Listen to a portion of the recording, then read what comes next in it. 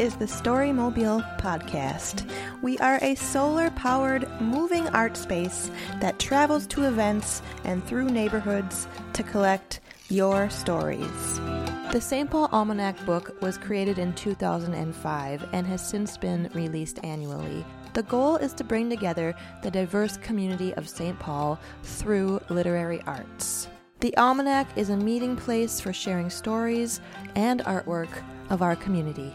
This year, the St. Paul Almanac released their 11th volume, On a Collected Path.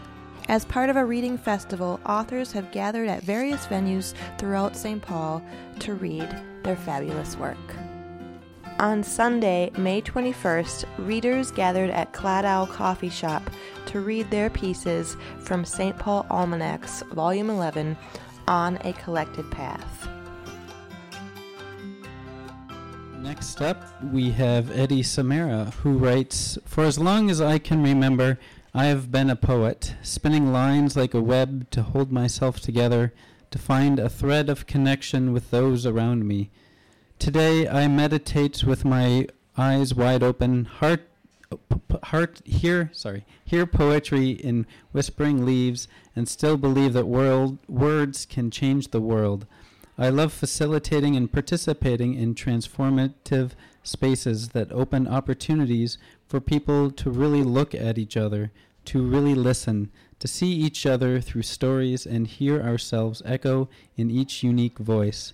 I write poetry as an embodied prayer to the universe that we as a species wake up, connect, heal, remember, and love." Let's give a round of applause for Eddie. The piece I'm going to read is River Dance. The river is frozen over, reflecting me back against the snowy sky. Suddenly, I slip beneath the perfect stillness, like Alice through the looking glass. The river blowing icy breath into my lungs as I submerge, my waters mingling just below the thin membrane of ice and skin. The river sings. Here is where we all begin, again and again and again. One misstep from solid ground, silently sinking past the roots and rocks, I slide into the flow that moves just below the frozen mirror, moon floating over ice above me as I dissolve into the river. I devolve back into the watery womb only to be born again in the blink of an eye, my fingers catching holds in the crevices. I crawl back through stone and root, surrendering to the embrace of the riverbank. I kneel under the weight of knowing that the blue-black waters relentlessly flow under the frozen eddies, dancing the unending reel of rain to river to ocean to rain. The river whispers, begin again and again and again. The water cycle of the river returns, forever dancing in my blood just under the skin. I begin again and again and again. Last piece I'm going to read is a piece that was published in The Naked Eye, Do No Harm. I was strapped to the table, waiting for them to run the PICC line from my elbow to my heart. The nurse bent over the bracelet that shackled me to an identity I couldn't quite shed, despite the fresh scars across my chest. My smile met hers in a preemptive plea for mercy.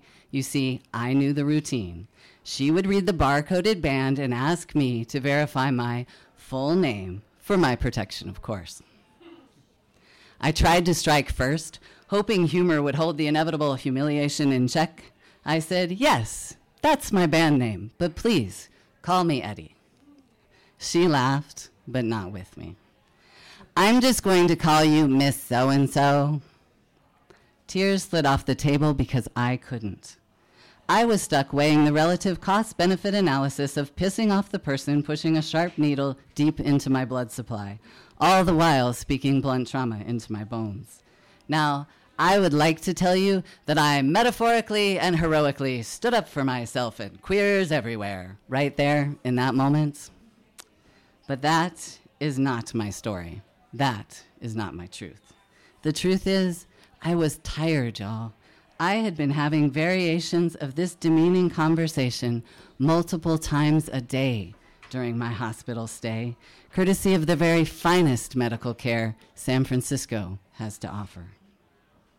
Before every blood draw, every test, every procedure, the question of my real name, and more times than I can erase, someone saying right to my face, essentially, I refuse to see you. You do not exist. You are not a man.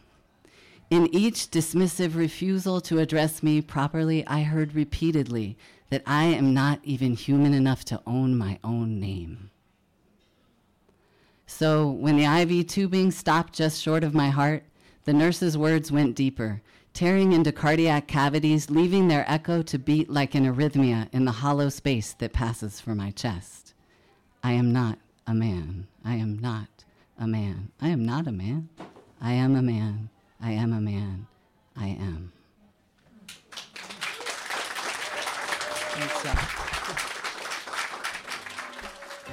To hear more stories, learn more about Storymobile, and to find out where we'll be pedaling off to next, visit storymobile.org.